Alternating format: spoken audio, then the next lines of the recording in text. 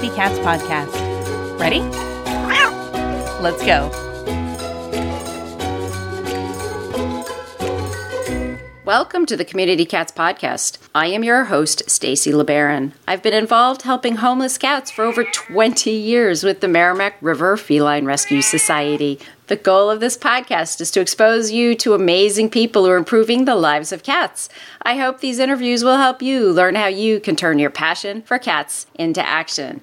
Today, we're speaking with Sally Williams. Sally is a cat behaviorist and founder-director of the Brodie Fund. She's excited to share her new mission called the Feline Fine Project. Over the past few years as a cat behaviorist and the founding director of the Brodie Fund, Sally became more and more aware of the number of cats that were not getting annual wellness checks. She started wondering why, out of all of the grants now given by the Brodie Fund, so few were to cats. And then as a behaviorist, she wondered why, when asked, so many people couldn't remember their cat's last vet visit. Her research started and the statistics were alarming. Of 83% of cats taken to a veterinarian in the first year of ownership, less than half returned. About 82% of dog owners take their dogs to the vet annually, and only 55% of cat owners do the same.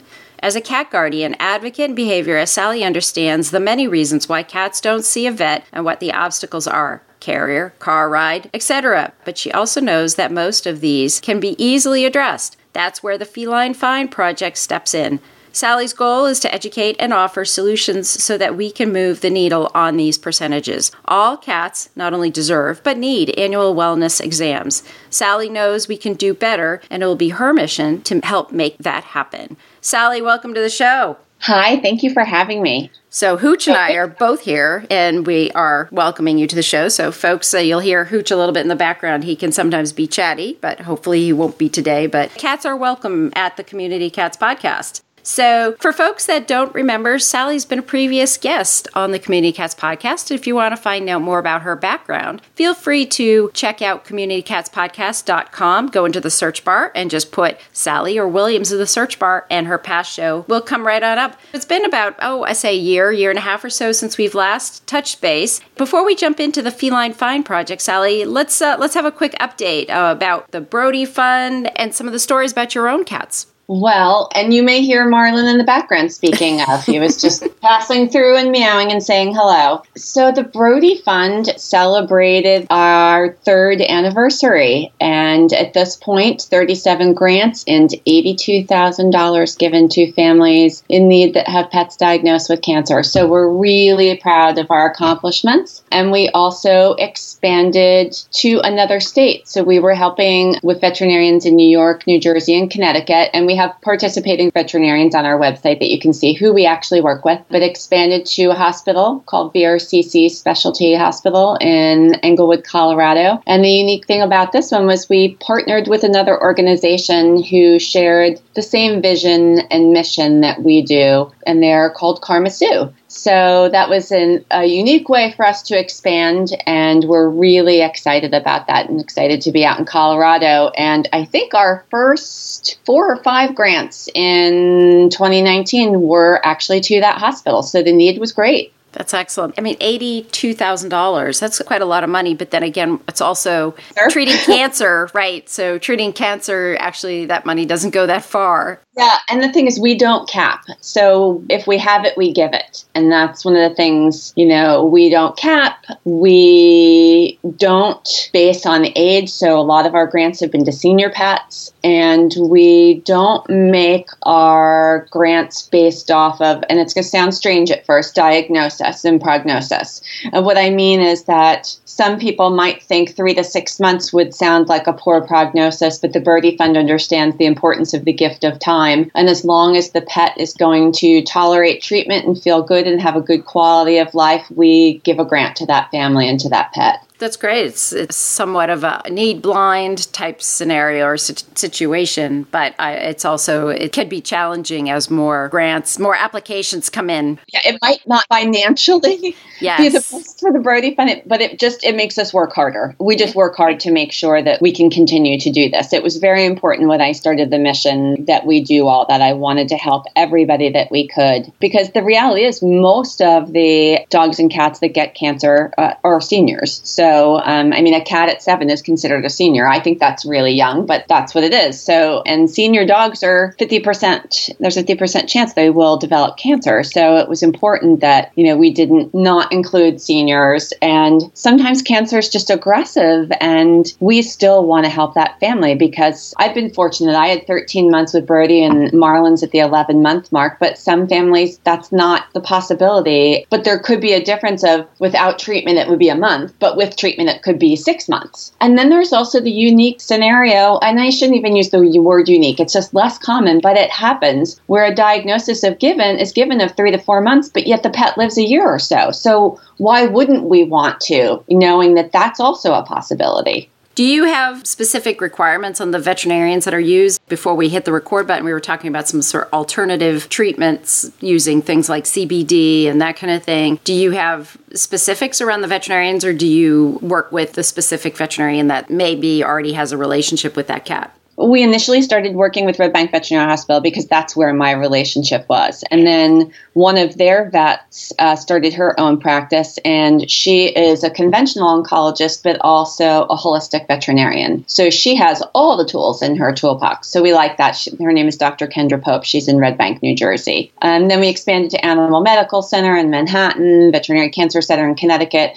And it was more that these were veterinarians I was familiar with, oncologists that we know are amazing doctors. And Colorado is a hub for oncology. So we really knew that was a place we wanted to expand to. So I go to all these hospitals, take a tour, meet with the staff, meet with the doctors, meet with the hospital director to make sure that we're the right fit in both sides for them and for us. So that's kind of how we choose. I would love to say we could just open up to every single state, but we would exhaust all our funding. So there is a process for how we choose and how we expand. So you had Brodie's story in the last episode. Now tell us Marlin's story.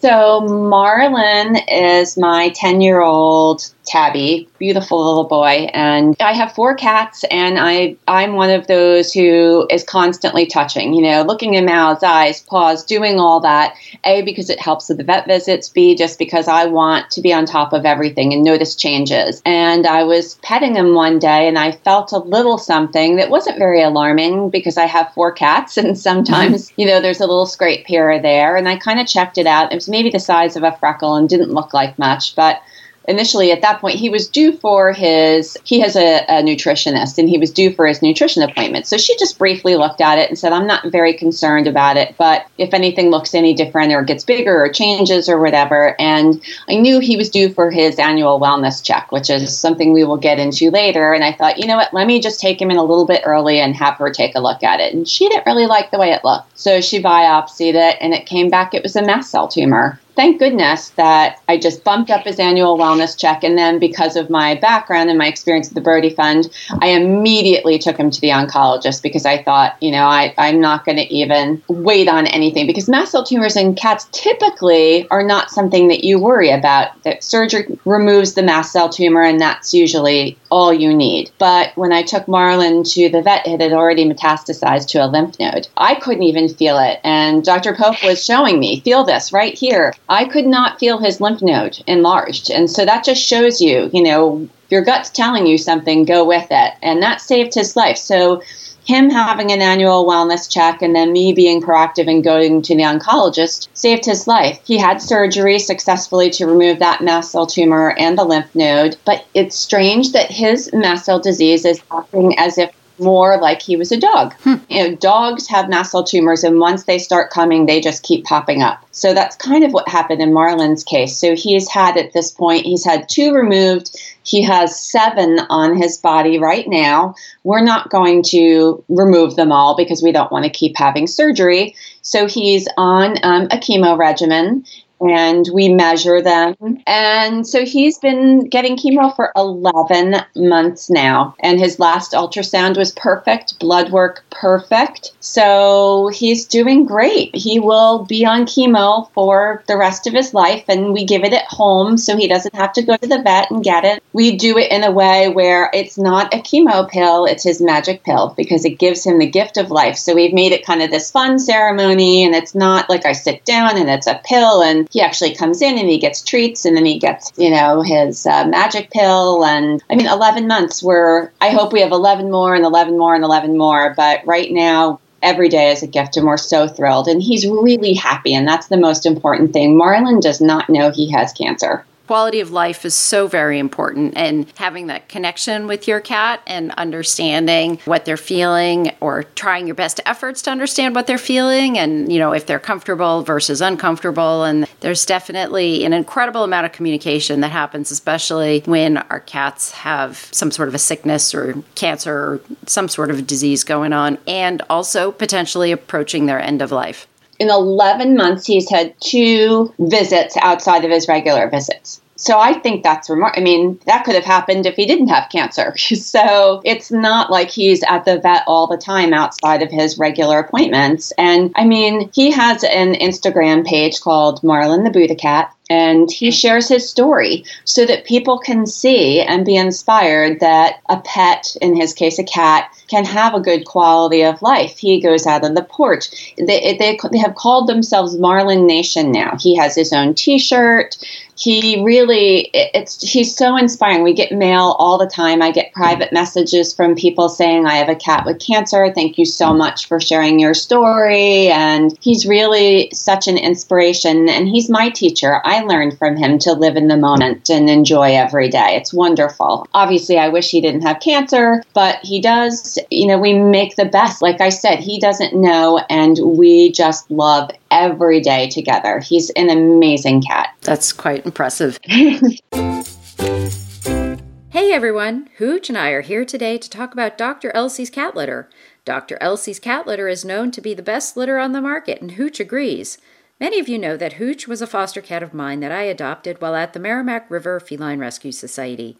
We did use the Touch of Outdoors litter as we transitioned him from being an indoor-outdoor kitty to an indoor-only kitty.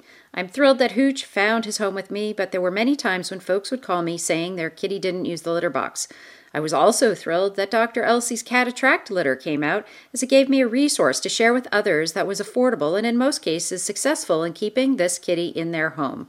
As a special benefit to Community Cats podcast listeners, Dr. Elsie's is offering a rebate up to $20 off your first bag of any Dr. Elsie's litter. Just visit drelsies.com/Community Cats podcast to print your rebate or fill out the online form. Try Dr. Elsie's today and you won't regret it. Let's chat about Feline Find Project. So after you were working with the Brodie Fund and putting that all together, and you had these discoveries that I mentioned earlier in the show, tell me specifically, what does the program do, and why is it that you just feel that folks with their cats, do you think they just don't have an interest or they can't afford? A lot of people may think they just can't afford to bring their cats to the vets on a regular basis. So the whole point of the Feline Fund Project was to advocate and to educate about the importance of annual wellness exams. And obviously, I just gave you one story of Marlon, and I get messages all the time about how an annual wellness exam saved a life. So one of the things that really jumped out at me when I started looking, we talked a little bit about this, that the Brodie Fund has given 37 grants, but only 10 to cats. So why is that? Why am I not getting applications? We're not turning them away. We're just not getting them. And then I started thinking about, as a behaviorist, when the first questions I ask on a phone call before I go out to the home is, when was the last time you've been to the vet? And often cat owners can't answer that, or in some cases, they don't even have a vet. So when I started doing some digging, I found that one of the statistics said 9.6% of cats owned in the U.S. will never see a vet. And I thought 9.6, well, that's, that doesn't sound so bad. But when you do the math, it's 9.4 million cats will not see a vet. And so that really got me thinking, well, why is that? And sure, some of it is financial. Some of it is that 81% of cat owners believe their cats are self-sufficient and in excellent health and We do know that cats don't go outside like dogs do, so people think like they're not going to pick up the diseases. They are not exposed to ticks and pesticides and all these things. But cats notoriously suffer in silence. And if you've had cats throughout your life, you know this. Cats often don't show when they're not feeling good. So it's really important that we're getting them to the vet because sometimes we miss things. It's also important to have a marker. So from year to year to year, because if you don't go for 4 or 5 years and something is wrong, they don't know what your cat was looking like last year. How was the blood work last year? How was his weight last year? There's so many different things. So if we don't really have that history, we can't see if this was just really sudden or if this was a slow progression.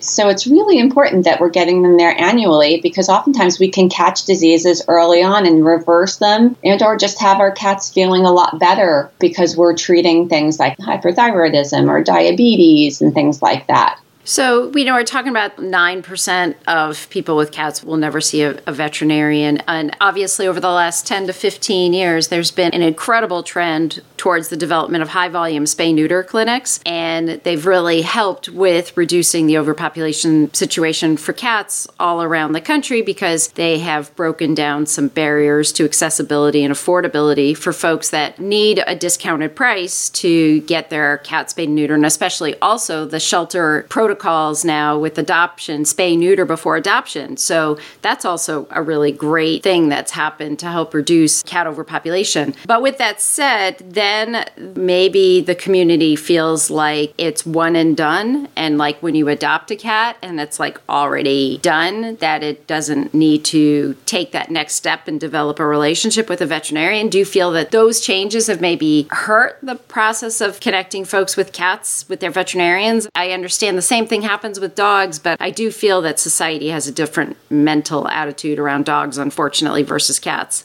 They do. I think it's really important. And yes, low-cost clinics are wonderful and a great way of people getting back in for annual wellness checks in an affordable manner. But it is important that whether it's a traditional veterinary practice, a low-cost clinic, that the vets are talking about this. Just like you would get a dentist, get a reminder card, it's important that they are talking about so in a year and sending out a reminder, or at that point, if it's on you to write it in your calendar, this is when I figure out a year out and getting your cat back. Because it's very true that the numbers are in 80-something% of after their initial visit, they don't go back. This is a very personal decision for people. Some people don't vaccinate with indoor cats. That's not my place to say whether anybody should or shouldn't when it comes to vaccinations. But if people vaccinate, that's when they go back a lot of times, is because they have to get a vaccine. So if they're not doing that, they may not go back. So I think a lot of times veterinarians need to be talking about the importance of annual wellness checks. So if you have pet insurance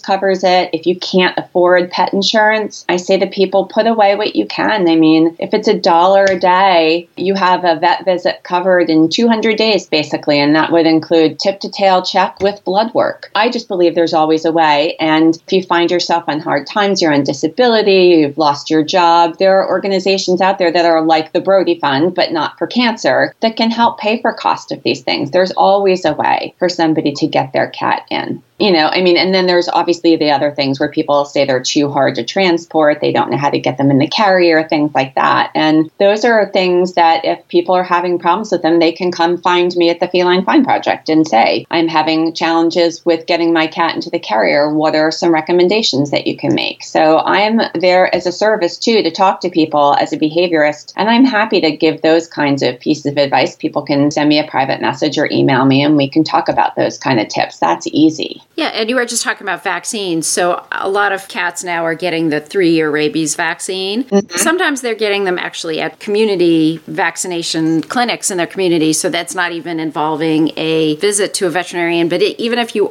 going to the veterinarian to get a 3-year rabies shot, you are still recommending an annual wellness check, correct? Oh, absolutely. And once a year. And then if you have a senior pet or a special needs cat, they should be going twice a year. So seniors should be seen more often because things can change quickly. So we want to be going twice a year as a senior, or if you have some sort of, whether you're a cat, maybe it's hypothyroidism or diabetes or any kind of thing where you're giving medication on a regular basis, you should be and likely are going more often. Would you recommend folks, even if they have like a really hard to handle cat or a high strung cat or anxious cat? My daughter has a kitty named Maggie who hates the veterinarian and hates being in a carrier and does all the foaming at the mouth and the panting and all that stuff. So even in a situation like that, in an area, I mean, my first recommendation would say get a home visiting veterinarian for that kind of situation. Home visits are wonderful. But if that is not possible, or the home visiting veterinarians can be more expensive, and they certainly don't have access to as many of the diagnostic tools that you might need with an older kitty, would you recommend that? Or are there some tips or tools that might be helpful to help a kitty calm down before making the trip to the vet? Yeah. One of the things I say is if the carrier, because often what happens is that we take our cat to the vet, we come home, we put the carrier away, and the cat never sees it again for a year. And so in my house, the carriers are out all the time and they become a safe space for my cats. So they have a nice blanket in them. They go in and they sleep in them. And so if your cat's not initially doing that, bring your carrier out. You can put something that smells like you in the carrier, something that's comforting. There are products like Feel Away spray. You can spray the inside of the carrier. You can start by offering treats right in front of the carrier and then slowly trickle the treats into the carrier to get the cat feeling more comfortable going in and out. And then it could be simply starting with, once your cat's in the carrier, zipping it closed and then unzipping it and letting them walk out. So they're not going anywhere. I mean, you can do this in real baby steps. And then, the next time you get them in the carrier using treats, you zip it up and pick it up and put it down. You can literally do it that slowly. Also, think of it. I mean, dogs, they go to the vet very easily because every time they're in the car doesn't mean they're going to the vet. So they have happy rides. My guy, Marlin, who goes so often, I made things easier for him. We started taking trips and going to the bank with me and going to the post office with me. And he's comfortable in his carrier now. And this was something that, he was never super difficult to get into the carrier. I like top loading carriers. I think those are generally easier. So mine front loads and top loads. And I think sometimes we have carriers that are too small. I see people trying to kind of shove in, make sure the carrier is the right size for your cat. Some cats do better in soft-sided carriers. I would say the ones that are maybe a little bit more challenging to get into the carrier, it should be a hard side because that door closes faster. And then sometimes it's just easier for a cat to have something covering the carrier. They don't want to see that car ride. They don't want to see the inside of the vet. Then when you get that, you can make a choice ahead of time. Look around and see if you have a feline-friendly practice or a fear-free practice. They are trained in how to work with fearful animals, so the experience is very different. There are sites you can go on the Fear-Free website and try to find a practice near you, or the AAFE, and find a cat-friendly practice. And if you don't have that option and your cat is fearful at the vet, call ahead. Make sure your appointment is running on time. If not, when you go in, you can be asked to just be put right in a room so that your cat isn't exposed to the dogs and the barking and the loud noise. There are a lot of different things that we can be doing. There's natural supplements. We talked about, I have CBDs at home because of Marlin having cancer. It's one of the tools in his cancer toolbox, but it's also calming. And I have a cat at home that's a little bit nervous, and we've started giving him the CBDs. So that's something that you can use before a vet visit, or products like Zilkene. There are calming treats. They're all different products that you can use ahead of time that just take the edge off. Now, that's not in the case of a cat that might be labeled as fractious, or a cat that really just is super duper challenging. And then the home visit's a possibility, or you can have a discussion with your vet if all cases aren't working, a sedative can, or if you feel it's absolutely in the most extreme too stressful, then maybe it's something that you don't do as often. That would be the obvious last resort, because I am advocating for annual wellness checks, but I feel like there's a lot of steps steps that you can take before you would have to make that decision. And that would be more in the case of maybe a semi-feral or feral cat that you have living in your home. So it's November, and I believe you mentioned it's Cancer Awareness Month.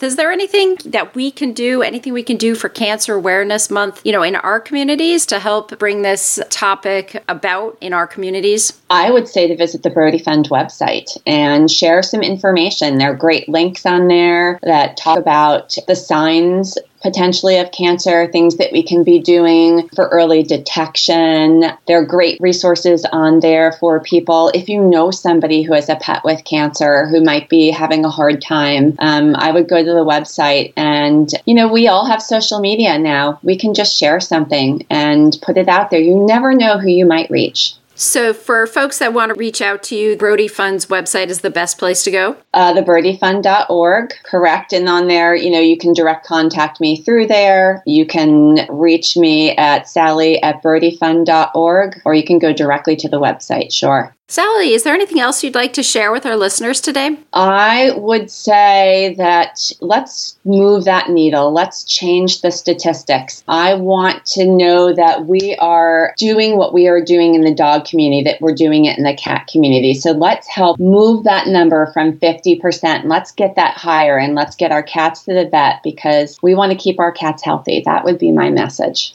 Sally, thank you so much for joining me today and agreeing to be a guest on my show, and I hope we'll have you on again in the future. Thank you so much for having me. It's always a pleasure to be here. Thank you for listening to the Community Cats podcast. I would really appreciate it if you would go to iTunes, leave a review of the show. It will help spread the word to help more community cats.